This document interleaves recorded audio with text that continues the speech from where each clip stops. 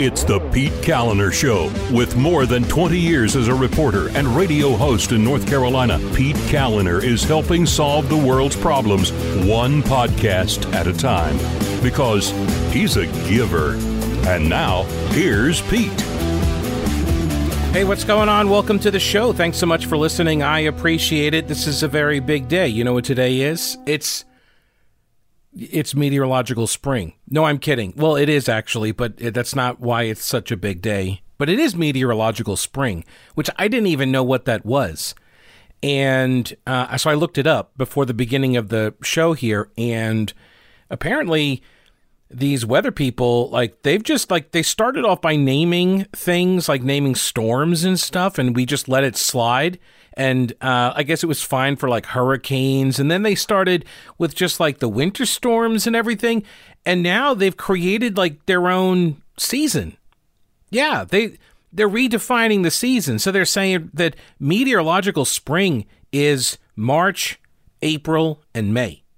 And it starts on the 1st of March. And so that's just like they just decided to make up their own season. What's up with that? They're getting out of control. Now, spring is here. It's arriving. Whether you're a meteorologist, you believe it starts now, or you're like the rest of us and we all think it starts in another 3 weeks. Yes, unless, of course, a groundhog sees its shadow. But spring is coming. What does that mean? It means it's time to replace or upgrade some of your power equipment for the yard. If you feel like you're fighting a losing battle every single time you're out there with the weed whacker or the hedge trimmers or whatever, because the equipment that you've got is just so old and terrible, then go upgrade at General Equipment Rental, because they are your official Husqvarna and Honda outdoor power equipment sales and service provider. So they know all of the tools and they know the differences between the models and the year to year. So they know like what improvements have been made. And they've got gas powered. They've got battery powered. And look, I'm not one of these guys that's like, oh, I only use the gas or I only use the batteries. I do prefer the battery if I have a small property, because then it's super versatile. I don't have to worry about the mixtures of the gas and the oil and all of that stuff. The batteries are really convenient. And if you get the right ones, you can like interchange them and stuff. But I'm not an expert on this stuff. And if you got a really large piece of property, then you may want to go a different route. And the folks at General Equipment Rental, they can help guide you on all of this because, as I mentioned, they're your official licensed Husqvarna and Honda outdoor power equipment sales and service provider. So go in and see them. And by the way, if you just need to rent some equipment, you don't want to buy it. Like maybe you're looking to do a big project. Maybe you're going to put in a garden and you want to just move a whole bunch of dirt around. You want to till the soil. They can get you the equipment for all of that. General Equipment Rental in Weaverville. And they're at the intersection of Merriman Avenue and Reems Creek Road, so really easy to get to, super convenient, and these folks are experts in their field. So go utilize them, take advantage of this resource that is there, and also support one of the businesses that support the show. General Equipment Rental, the website is generalrents.com, and think outside your toolbox. Also, I want to give a shout-out to folks who have made the show possible, folks like Mark, Grant, David, Cindy, Eric, Dan, Joshua, Christian, Stephanie, and Casey. Thanks so very much for all of your support. They became patrons of the program, and you can as well. Just go to thepetecalendershow.com, and that's where you also subscribe, by the way. That's an easy way to support the program is to just subscribe, and then you get it works for you, too, because then the program just comes right to your smartphone or your tablet. It's super easy, and then you can just listen whenever you want. You don't have to worry about, being, around computer for the internet connection and all of that stuff. So go to thepetecalendershow.com and subscribe and become a member, become a patron of the program, which, by the way, that's what the actual big day is. This is the 1-year anniversary of the show. Well, almost. Okay, it's like technically it's tomorrow, but look, if the weather people can remake an entire calendar around their preferred seasons, I can start celebrating a day early, right? So I got to tell you, thank you very much for all of the support over the year. We launched this right before the 2020 primary, the day before or day of. And I technically did the very first podcast on February 28th, but it was a short podcast. It was basically a test run to get all the equipment going and see how everything worked, and get the RSS feed, that code set and everything. And then we were off. It was March 2nd, I believe. And so today is technically March 1st, but it's a 48-hour celebration. It might be a whole month of celebrating. I don't know. I may not be able to be contained on this. So I did not think, I got to tell you, I did not think that that it would last this long. But then again, I'm kind of a pessimist. So I know I wasn't sure. I don't want to say I don't want to say I didn't think it would last this long, because I didn't know. People would ask me, and I did not know. It was and I said from the very beginning, this was all proof of concept to see if this would work. I wasn't sure. I mean, I guess I worked in radio in Charlotte, but I mean, I did 9 to midnight. I filled in on a couple of daytime shifts, but my name recognition, my brand, if you will, was not very large in Charlotte. There were people that listened to the station in Charlotte that remembered me, but I was a reporter, and then I was a 9 to midnight guy for 2 or 3 years, and then I was gone. So yes, there were some people that knew me, but it wasn't widespread.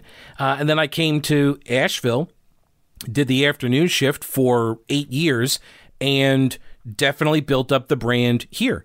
And that has been immensely helpful to launching a podcast, but I had no idea whether or not this was going to work, and if so, for how long. And so I'm eternally grateful and indebted to the people who have supported the launch, people who became patrons of the show, people who own businesses that have advertised on the show, past and present. It's one of the things, like, this is a way more.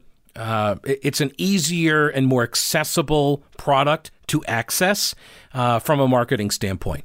The podcast is. And for folks, and I do get inquiries from people that want to advertise, which is fantastic, but I'm full right now. I'm full, because people aren't going to listen to, a 1 hour podcast full of advertising. And the advertisers know this, by the way. Everyone understands that. This is the business model, right? The people who listen to talk radio and this podcast, right, we all understand the business model is that there are folks who will pay me to do this show in order to tell you about their product, right? And then it's on me to vet those people and those businesses before I bring them to you. And I do. I spend a lot of time doing it, actually. And it's why, once I advertise for somebody, that category is basically dead to me. Because once I'm not going to go bounce around, because you've heard people that do that, haven't you? Right? You've heard people that do that. They advertise like, oh, this restaurant is the best restaurant I've ever eaten at. And then a month later, this other restaurant is now the best restaurant they've ever eaten at. And at some point, you devalue the endorsement, because people realize it's not true. You're just saying it. And so I vowed very early on, years ago, when I started doing the hosting, I said, I'm not going to do that. And it does restrict me, yes. It does limit the amount of money I can make, yes. But I think it's worth it. And I think you think it's worth it, right? I know the advertisers think it's worth it. So, I'm indebted for everybody that has signed on to the show, that has been part of the show and helping it grow over the last year. And maybe I'll go into these numbers. And I do these numbers, by the way, on the live streams that I do every Thursday night for patrons of the show. They're sort of like the board of directors, so they get the inside scoop on a lot of this data that I don't, go through on the show. And this is, I recognize, pretty unusual for me to be doing this right now on the podcast. But I do. I mean, if you're downloading the podcast, I think that you deserve to know how it's going. And I got to say, it's going very well. So which is a much easier thing for me to do, obviously, and to say when it is going well. We are according to, there's a website called Buzzsprout. They do a lot of podcast platform hosting. It's not who I host with. My company that I use is, it's not my company, but the one that I use is called Podcave. They're a bunch of old radio guys out of California. They've built this whole platform. And so I hooked up with them immediately after I got laid off a year ago. And and I've built my site on their platform. And but anyway, so this other platform called Buzzsprout, they have a ton of podcasts, and so they're able, and a lot of the industry looks to them to see like how successful a podcast is based on numbers and downloads and that sort of thing, because they have so many podcasts. And so, long story short, and I've already made this way too long, I understand, is that my download numbers, which I'm not, I don't know, like, is it uncouth to say? I'll tell you, it's about 30,000 a month. I get about 30,000 downloads a month for this show. And that's all the episodes. And I understand, like, people like, well, your episodes, how many downloads does each episode get? And that's true to some extent, but your episodes, my episodes, are expiring content, we call it. And so people are not going back and listening, for the most part, to an episode that's, 6 months old. People are listening for the here and now. If they don't listen within the first week or two, then they're probably not ever going to listen to it. And so, but it's about 1,000 downloads per episode, and over the course of a month, that's about 30,000, that's a little bit more than averaging 30,000 downloads in a month. And the podcast episodes, I think it's somewhere, like I said, it's, over a month, it's about 1,000. But in the first 2 weeks, they get about 650 downloads is the average. Some more, some less, but that's about the average in the first week or two. And that number puts this show in the top 5% of all podcasts all over. All of them. Top 5%. That's what this show is. So if you are a listener to the show and you download the show, thank you very much for making the show successful. That's about all I'm going to focus on that. I know it's kind of self-indulgent here, but I figure you want to know, maybe, but also it's 1 year that we've been doing the show. We're still here. We're successful. And I thank you very much for allowing me to continue to do this. All right, so let's get into what happened on Friday afternoon, right around the close of business, when everybody was closing up shop and going home for the weekend. Governor Roy Cooper decides to veto the school reopening bill. And why Friday at 5 o'clock? 9 days, almost at the very end of the 10-day limit, 9 days after the bill passed. I thought this was pretty interesting. Now, I don't know if it's politically motivated to do it at that certain time. There is, the understanding in politics is that if you want to bury a story, you put it out at the close of business on Friday. You wait till Friday late afternoon, or if you can, even later into the evening, and then there isn't anybody around to take any questions, right? Because now you got reporters trying to call, offices of people who already clocked out for the day because they're government workers. Well, they are, but yes, I'm sure you could probably get a hold of people for a comment or whatever on a Friday night. But a lot of these reporters have clocked out for the day, right? They've already met their deadlines. They've reported their stories. They put them in, and they've gone home too. That's the reason why you do this Friday evening dump of a story. And Cooper put out a whole bunch of notices, and he took a bunch of actions on Friday as well. This was one of them.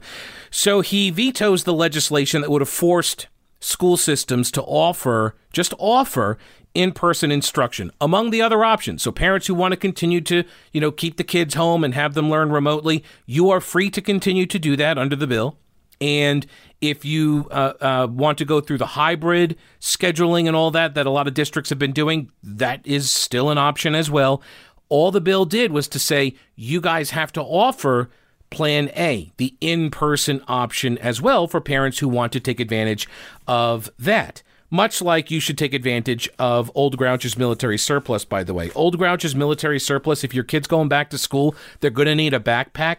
And, really just, because you got to carry around the books and stuff, right? And you don't want to give them, you carry it all under one arm, then your spine gets out of alignment and all of that. It's just, think of the children here, please. So get them a backpack, and you can score one at Old Grouch's military surplus. And these things are better quality, and I would also point out cooler, than your store-bought big box, made in China backpack that falls apart when it rains on the fabric. Anyway, go to Old Grouch's Military Surplus, get yourself your backpack, military-grade backpacks. They're going to last a lot longer than the cheapies. Also, you can get ammo cans. These are great for storage purposes, whether in your vehicle or your shed or garage, or even in your man cave. They look cool. Okay.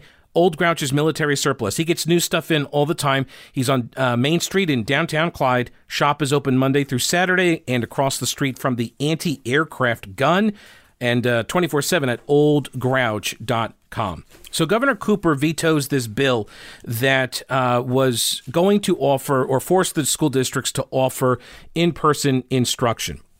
And in the veto message, Cooper said that students learn best in the classroom and noted he has urged systems across the state to offer in-person instruction ever since prominent studies were released, saying it's safe to do so with masking and other measures in place. This is the write-up by Travis Fain at WRAL. Note the framing of this sentence, that Cooper is making this announcement and urging schools to offer in-person instruction, saying students learn best in the classroom, and he's been urging them, these schools, to offer in-person instruction ever since prominent studies were released, saying it's safe to do so with safety protocols. This framing shows Cooper to be, guided by the science, right? Because he saw the evidence and this prominent study came out, and because of that, I've changed my mind. Now, that is what Cooper said. Now, I would point out, however, that the information that was in that study was not new information as it pertains to schools and the low risk of transmission when they're open. It wasn't new information. It was a new study. It was new research. It was North Carolina-based research. That is true. And Cooper decided to start urging school districts to reopen after this study did come out. That is true as well. I wasn't there as part of his decision-making cabal, whoever is on that panel of experts that he listens to and talks with. Nobody seems to know who's advising him on all of this stuff. But he comes out and he says, well, I saw this study and now we're going to urge schools to reopen. The same research had been published months prior. This wasn't new information. We knew a year ago almost that the schools were very low sites for transmission. And people who said, hey, let's close the schools down because we're not sure what's happening, a lot of them have become vested in that position. I'm not exactly sure why in all cases. I think there are some people that are, terrified. They are sort of at the mercy of their paranoia. I think there are other people who see some sort of political advantage to it. I'm not sure how or why. I think there are some people, yes, that don't want to go back to work. They don't want to go back into the classroom. I don't know why. I don't know why you would go take a job and then not want to go work at the job. But maybe they enjoy working from home better.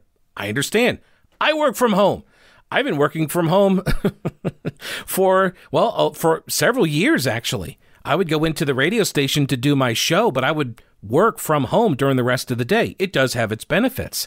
Yes, you don't have to get all dressed up fancy to go work in the home office. So I understand there are benefits to it, but I also understand the detriment to the children. It's pretty profound. It's pretty profound. Cooper, but I just point this out because the framing of this is to kind of convey the message that Cooper's being guided by the science, right? There's no indication here that this science was known months prior for some reason. But Cooper says, again, this is Travis Fain's article at WRAL, Cooper said that the Republican-backed Senate Bill 37 fell short in two places. And this is what he's been saying from the very beginning. Going back to the beginning of the month of February, so a month ago, 4 weeks ago, he was saying the same thing, that this hinders him and other officials from shutting down schools, again, if the pandemic worsens, and it allows middle and high school students thought to transmit the COVID virus, more readily than younger students. It allows them back in classrooms in violation of DHHS and CDC health guidelines. This is what he has been saying. Specifically, by the way, and I'm not sure this is actually in the WRAL article. I think it's in the News and Observer's article by Dawn Vaughn, that this is actually about special ed kids who are on the IED or a 504 plan, I think is what they're called. So, and I'll get to that. But this is Cooper's boilerplate language. This has been what the governor has been saying, that it doesn't, force the school districts to follow all the health protocols, and it robs state and local authorities of control, which is laughable, by the way, and I'm going to get to that as well. The second concern, WRAL's Travis Fain says, the second concern about the health safety, the safety protocols, is up for debate, he says, because the bill has language requiring social distancing and other safety measures as laid out by DHHS. But the governor's office has said the language lower down in the bill introduces enough vagueness that they fear some school systems will open without all of the measures in place. So how can you, on the one hand, say that you're going to veto the bill because it doesn't protect local control, while at the same time saying that you're vetoing the bill because it gives the locals too much control? That's what he's arguing. It is. That's what he's arguing. It's paradoxical. It doesn't make any sense. He wants to have it both ways, which should make everybody wonder, why is he actually vetoing it? I would submit it's about power. I'll explain that as well. This is about power. It's not really about the health safety protocols, because I went through before the show in preparation, I went through and pulled the original guidance that came from the Board of Education, Department of Public Instruction, this toolkit that was developed by the Department of Health and Human Services in coordination with the Department of Public Instruction at the beginning when they came up with the Plan A, Plan B, Plan C. And here is what it says regarding social distancing and minimizing exposure. And this is for all of the plans.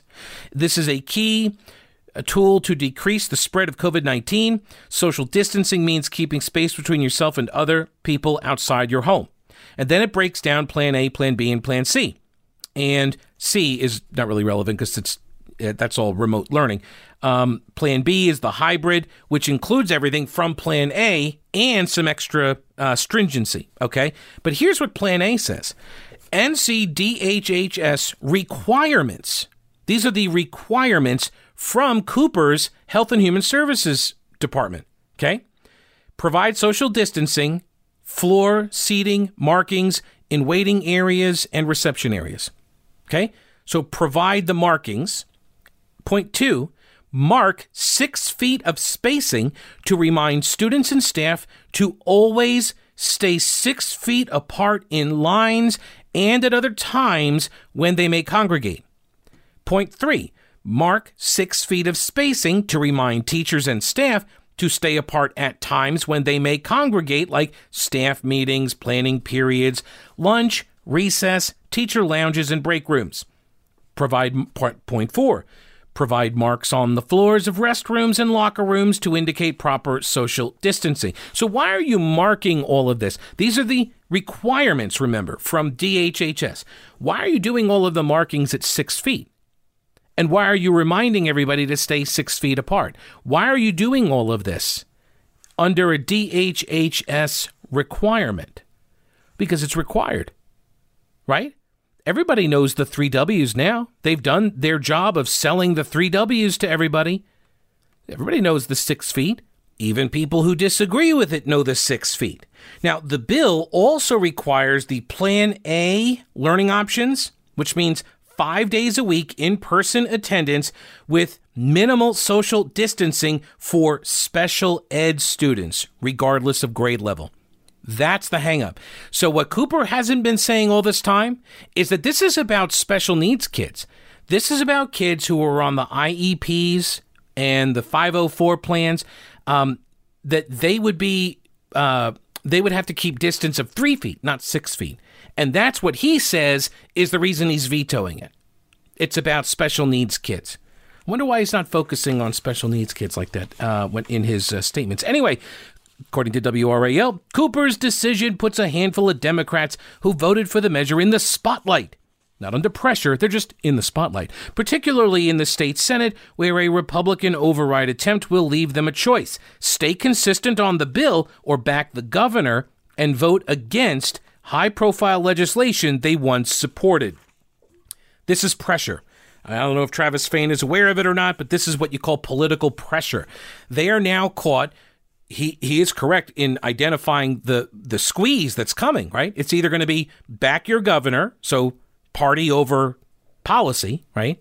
Or choosing the governor over the kids, or you're going to have to be consistent with your vote on the bill, which you thought was a good bill until Governor Cooper said it's not a good bill. And now what do? And already we've got one Democrat defecting saying he's going to vote with the governor, which, by the way, nowhere mentioned that I have seen in any of the articles is the term lame duck. This governor is a lame duck governor. But nobody seems to be treating him like that. I'm not sure why, but he is. He cannot run for re-election. He is term limited, and he won already re-election. Now, unless he's going to run for something else, and these folks think that he's going to be able to pay dividends back to them at some point for changing their vote, which would be pretty bad, in my view, changing your vote saying, yes, I'm for the children, I'm going to vote to reopen the schools, and then turning around saying, yeah, no, my fealty to the governor is more important. Even if this is the key here. WRAL's Travis Fain buried at the very end of the article. Even if Cooper's veto is overturned, his move bought time for school systems and teachers worried about returning to the classroom. Bought time? What do you mean he bought them time? Time for what? He used all but one of the 10 days of the state constitution granting him the time period the state constitution grants him to decide on a bill. And even if Republican leaders move as quickly as possible on an override, and that override is successful, the process will take up much of next week. So here's the thing. The bill actually requires, it gives the school districts 15 days to set up their, in-person instruction. So they got 15 days. Cooper took another 9. Okay, since he issued the veto, it's good between the veto and the earliest the override could happen. It's going to be at least 4 days. Okay, we're already into day 3, day 2.5, day 3. So add that all together, that's 28 days combined before this would actually occur in districts for kids to actually be able to be back in a classroom. That's a month. So why would Cooper be trying to buy time for school systems and teachers? Why? What's he trying to do? We don't get an answer to that question. It just is thrown out there that, oh, you know what? He's bought them time. Why would he be trying to buy them time? For what? To what end? Well, Travis Fain says, well, teachers worried about returning to the classroom. But the science says they shouldn't be worried. And the bill that he vetoed, that Cooper vetoed, actually says that accommodations should be made for teachers and staff if they cannot go back to work, either for their own personal health reasons or because maybe they've got somebody in their household who's at greater risk for catching COVID, right? So you've got these stipulations, these exemptions out there for the teachers. So why are they still worried about the science when the science says, as we get in this News and Observer op-ed the other day from Dr. Sally Permar, who is a medical doctor, PhD, pediatrician in chief at New York Presbyterian Weill Cornell Medical Center, Kamansky Children's Hospital, chair of the Department of Pediatrics at Weill Cornell Medicine.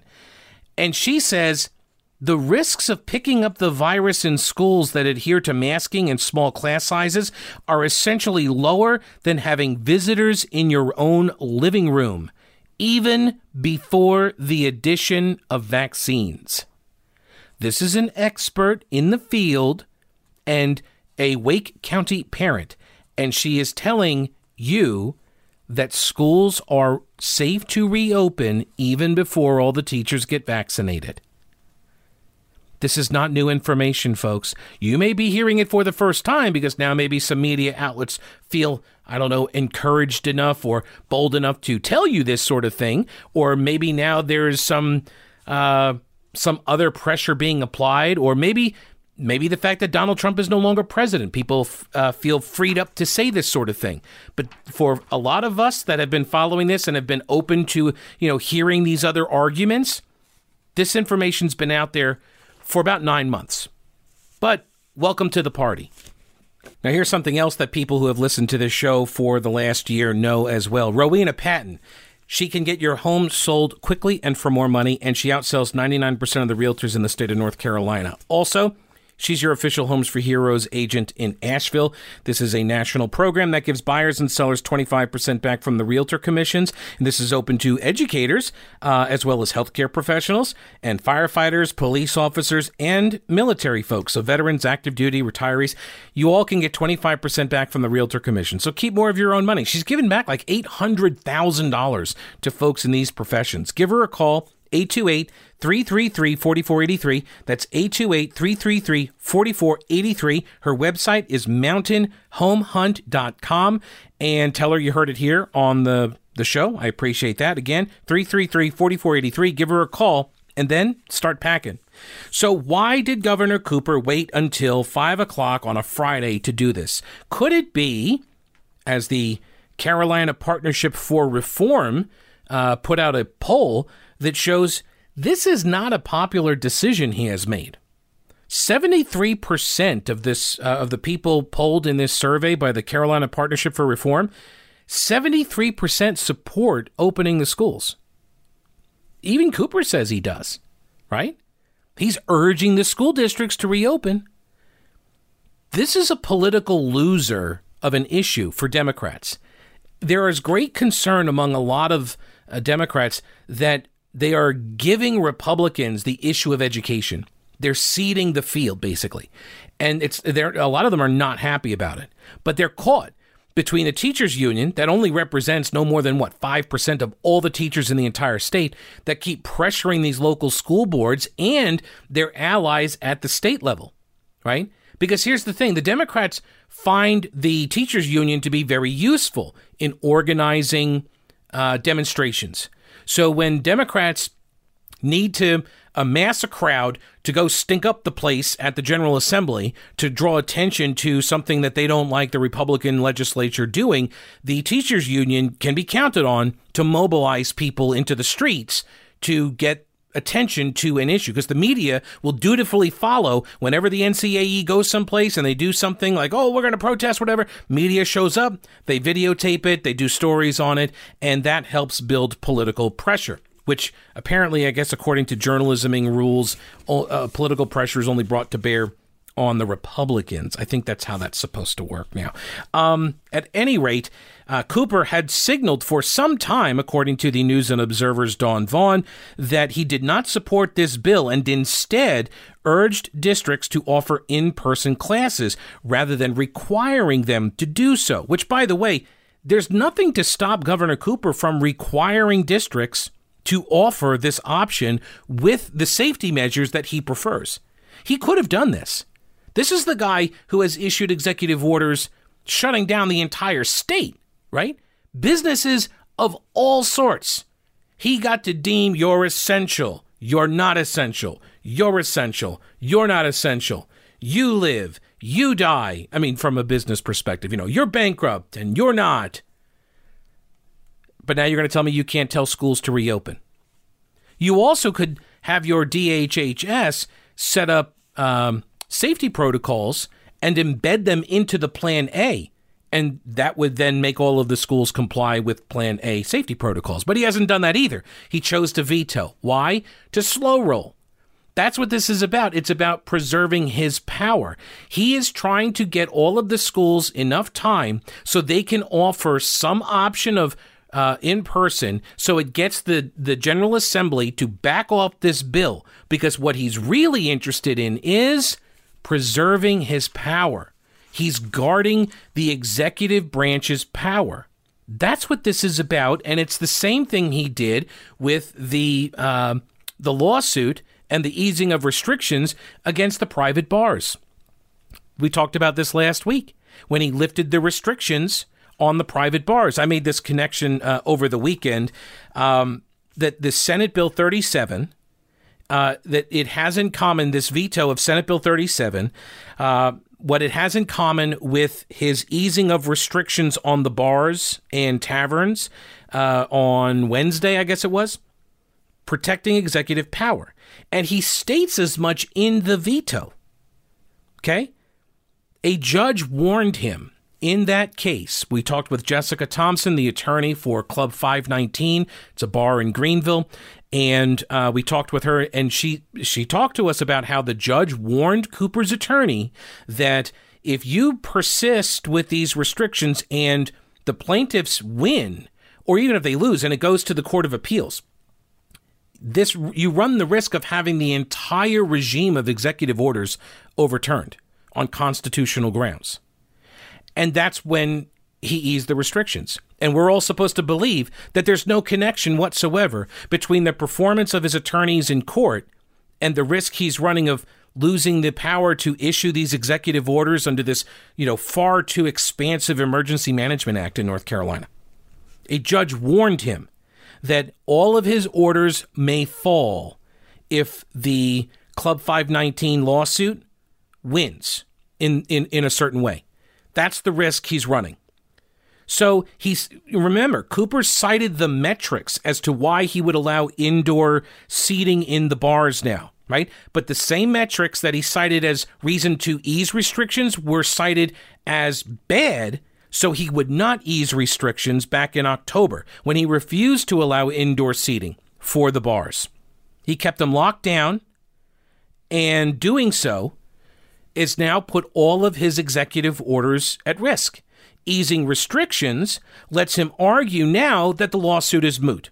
No reason in going forward with this lawsuit against me from the bars, because look, I've eased the restrictions. And if the judge agrees to drop the suit based on it being moot now, it means Cooper could very well come back later and lock all the bars down again, forcing all the plaintiffs to restart their litigation. Meanwhile, he's going to be leaning on the Democrats to sustain his veto on Senate Bill 37, saying, look, schools are reopening on their own, right? No need to override my veto. They're doing this thing already on their own. You don't need to get involved. Don't override my veto. We're friends. We're both Democrats. Come on. He's going to be turning the screws to these Democratic lawmakers. Both of these approaches, what he's doing with the bars by ceding ground and by vetoing Senate Bill 37, they have one purpose: preserving executive power. His power, right? It's why he abandoned the restrictions on churches when they started threatening to push back, gyms as well, and bowling alleys. When each of these industries fought back, he ceded ground. Why? In service of protecting power. That's the larger goal here. And I understand this argument that he's the chief executive and he's trying to guard any encroachment into the powers of the executive branch. So I understand that. But the purpose of the larger goal of preserving executive power, what is it in service to? It's in service to unconstitutional orders. These sweeping orders that have gone on way too long and have been way too broad, and have treated different industries unequally, right? So that's the challenge where he is most vulnerable on, and he doesn't want a court getting an opportunity to strike down his executive order. And I understand that there's a lot of people in the media that see their role as telling the public, their audience, about the things the government is wanting to tell them, like, oh my gosh, you got to be worried about these things, right? So relaying this information to the public, and that is part of the job, no doubt about it. But the fundamental purpose of media, of the print, of the newspapers, of the free press, right, as originally described, the purpose of a free press is to guard against government abuse. That's your actual purpose. And I would submit you're witnessing government abuse. And in your zeal and maybe a little bit of laziness to simply act as the relayer of information, you're missing that abuse. And I'm giving you the benefit of the doubt on that. And some people may see it and they're just not reporting it. Some people may not see it because they don't know how to. I don't know. I'm not lumping everybody in together. I'm just pointing out that this stuff is not getting the kind of coverage. These motivations and this kind of abuse is just not, it's not the focus. And it hasn't been for the last year. Okay. Now, I will tell you, if you're looking for increased focus, maybe immune system resilience, maybe a better quality of life, maybe a deeper sleep, like I get when I take CBD drops from Growers Hemp. Growers Hemp full spectrum hemp extract. These are fantastic. I take a couple drops under the tongue before I go to bed, and then I sleep deeply throughout the night. I used to be one who would get up, toss and turn all night long. I don't do that anymore, and I can just tell you that it worked for me, okay? GrowersHemp.com, that's their website. These are North Carolina farmers, and they decided, you know what, we're going to control the whole process from seed to shelf, and so you get higher quality, you get a lower price, and you get to support North Carolina family farmers. Save some local farms. Oh, and also, yes, they're going to help you on your wellness journey, so you get relief. Right? It's like a quadruple win, a win-win, win-win. As with all CBD products, here's the official disclaimer that GovCo requires. These statements have not been evaluated by the Food and Drug Administration. The efficacy of these products has not been confirmed by FDA-approved research. These products are not intended to diagnose, treat, cure, or prevent any disease, and nothing I've said is meant as a substitute for or alternative to information from your healthcare provider. So consult your healthcare professional about potential interactions or other possible complications before using any product. You can go to growershemp.com, use the promo code PETE. You'll get 20% off. That's Pete, promo code at checkout for 20% off. GrowersHemp.com. Growers Hemp, from North Carolina farmers to your home. Growers Hemp is about the hemp and not the hype. So Governor Cooper vetoes Senate Bill 37. And in his announcement as to why he did it, I have it here. He says, second, it hinders local and state officials from protecting students and teachers during an emergency. It hinders local and state officials. Now, I submit it's not really about the local officials. It's about him. It's about him and his powers, that he's concerned that this would hinder his power, okay, as the chief executive, in a pandemic. Because in his executive order issued last week that took effect the same day he issued the veto, okay, the rationale for why the Emergency Management Act has been implemented and why he's issuing these executive orders, and he's been saying this is boilerplate language. It's been in every executive order from the very beginning, and it says, whereas pursuant to the general statute, blah, blah, blah, the undersigned has determined that local control of the emergency is insufficient to assure adequate protection. And so he cites the inability of local bodies to respond. That's why he has to do it. That is the wellspring from which his executive orders come forth, right? This is the impetus. Without this language, he doesn't get to do what he's been doing, because he determines that local control is insufficient to assure adequate protection. So because of your insufficiency at the local level, I need to do stuff. Yet he then turns around and says that the bill that the General Assembly is passing doesn't give the locals control, which he says is insufficient.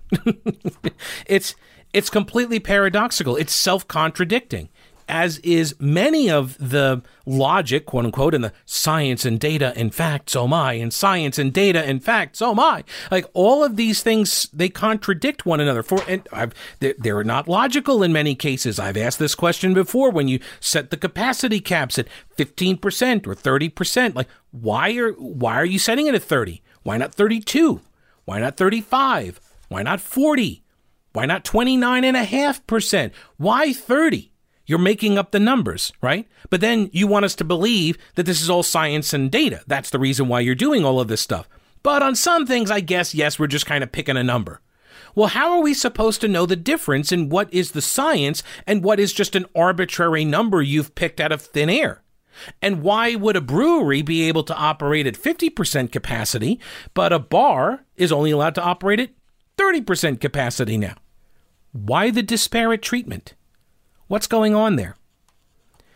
Senator Jim Perry, state senator, Republican, he says when lawmakers abdicate their vote to a governor, their constituents have no voice. Do you serve the people or do you serve the crown? This is a fair point. Where are the lawmakers on this? Where is the General Assembly trying to rein in what is pretty apparently an abuse of the Emergency Management Act? This act was never intended to last a year. This was designed to give chief executives the opportunity, the ability to react quickly in the wake of a catastrophe like a hurricane or a tornado or something.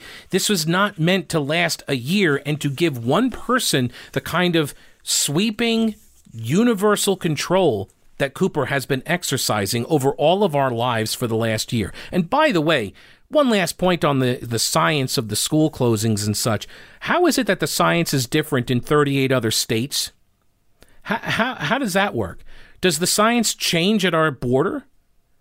How come Cooper's science-y explanation gets this sort of knowing, nodding approval from the media when he says, oh, it's the science? Nobody ever thinks to say, well, in comparison to these other states, what's the deal? Because at the beginning, he was all about talking about other states. He was always comparing North Carolina to other states. Well, their case numbers are rising and, they've made some decisions and look at their numbers versus our numbers and our numbers are better, so I don't want to do what they did. He was all about comparing ourselves to Republican-led states. That's what he was doing. Yeah, Republican-led states. They opened too soon. And now look what happened. Okay, well, now look at what's happening. Do we get any of those comparisons? No, we do not. We do not. I'm sure it's just an oversight. Now, maybe it's an oversight as to why you haven't been to Mattress Man yet. I can forgive you to some extent, but now if you're hearing this, there isn't really any excuse. You need to go over to Mattress Man, especially this month. They've got their tax refund sale going on. No credit needed. At most, $39 down payment. At most, a $39 down payment. You're not going to beat that. And get this, you buy your bed now and, as low as $0 down on it. Same as cash, up to 24 months, same as cash if you qualify. And so you get your mattress for like nothing, and then you sleep on it right away. And then you pay it off when you get your refund. I know I've got all the angles worked out. They can help you with all of this at Mattress Man. They can help you find the right mattress as well. That's really the key here, is finding the right mattress for how you sleep. Do you sleep on your side, your back, your stomach? And if you had a great mattress before and maybe you're trying to find another one that's as comfortable, the sleep consultants at Mattress Man, they can help you because they go through training for this. They learn all of the different types of mattresses, how they're made, how people sleep on them, and what sleep positions are best for certain kinds of mattress construction. Let the sleep consultants help you find the right bed for you. They have 5-star local delivery service. They ship nationwide, and they have a 120-day comfort guarantee. So experience the difference at Mattress Man. Find the local store nearest you. They've got 4 in Asheville, Arden, and Hendersonville. But you can see all their inventory at mattressmanstores.com. Buy local and sleep better. So Governor Cooper says local school districts should have the control over their schedules in case, the pandemic flares back up again, but he does not want them to have control over the spacing. They are incapable of figuring out the recommendations on 6 feet of spacing, but they do have the capability of figuring out when to shut everything down. This doesn't make much sense. According to the News and Observer story, most school districts have already had months of in-person instruction, but about 20 of the state's 115 school districts have been remote only all year so far. And again, this is the stat that Democrats and the governor have been promoting. But 20 of the 115 school districts, they're like the biggest ones. And so it's like almost half of all the students in the state that fall into those 20 school districts. The NCAE Teachers Union, don't call it a union, they released a statement in support of the governor's veto. Thank you so much for giving us an extra month of staying at home, remote only. North Carolina public school educators are eager to get back into their classrooms as soon as it is safe to do so. But Senate Bill 37 is the opposite of a safe return. That's not true. This is the NCAE President Tamika Walker Kelly saying, quote, by attempting to preempt the decision-making authority of local school boards and ignoring the latest scientific guidance, this bill would have needlessly endangered the health and safety of educators and students. This is just ridiculous. This is a caricature. By the way, if you don't, like Casey O'Day, our friend who does the mornings in Raleigh and Greensboro, he points this out, like, is there a group of people that has squandered such public goodwill so quickly as teachers? Teachers union, I should say. The teachers union. And I know that all teachers are getting smeared by these actions of the teachers union, and I'm sorry for that. I am. But they're the reason why this has been blocked. The teachers union is the reason why this veto came down. And I look around the country and I see teachers unions behaving the same way. For example, in Maryland, enough is enough, declared Jeremy Levine, a featured speaker at the teachers union rally. You will not sacrifice our lives, disrupt our communities, and endanger our students. For what? Test scores? Or a few folks to get their free babysitters back? Keep the schools shut, said Levine. Until all teachers are vaccinated, buildings are upgraded, and community spread drops even lower. This was part of a car parade rally, massive car rally against the Montgomery County School Board's plan to reopen schools for most of the students by the end of April. These people are protesting schools being opened by the end of April? Are you kidding me? And you say the only reason that parents want this is because of test scores. It really is amazing. By the way, there's also a video. I saw it this morning. The head of the teachers union in Berkeley, California, who has been this big opponent, the teachers union has been blocking the reopening of Berkeley schools, public schools, and local teachers union president, I forget his name, Meyer, I think is his last name, and they've got video of him dropping his child off at a private pre-K school. So he's endangering the lives of the teachers at the pre-K school.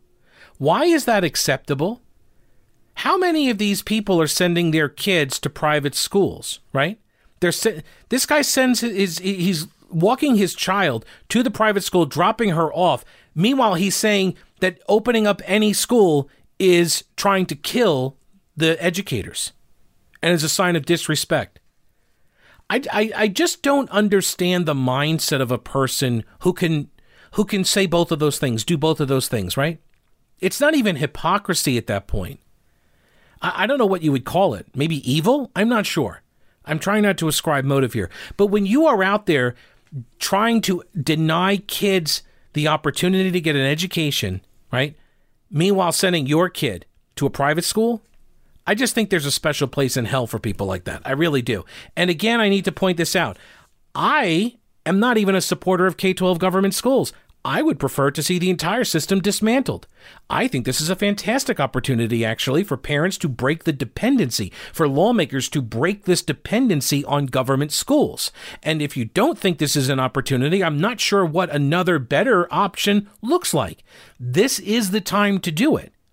There are so many parents that have had their eyes, they've been red-pilled on this. They have their eyes now wide open as to what is going on in the classroom, but also with these teachers' unions, right? What the structure is really all about. They don't really care about educating the kids. Some do, some do not, right? Some do not. Teachers' unions, they're not kids' unions, they're teachers' unions. They're representing the teachers, okay? That's their jam. And when they say keep the schools closed, even though it's going to have long-term damage to your kid, that should be enough to convince you to try to break this dependency. All right, that's a wrap for the episode. I appreciate you listening. Thank you so much. Remember, subscribe to the podcast. It's totally free, and we'll talk with you later. Don't break anything while I'm gone.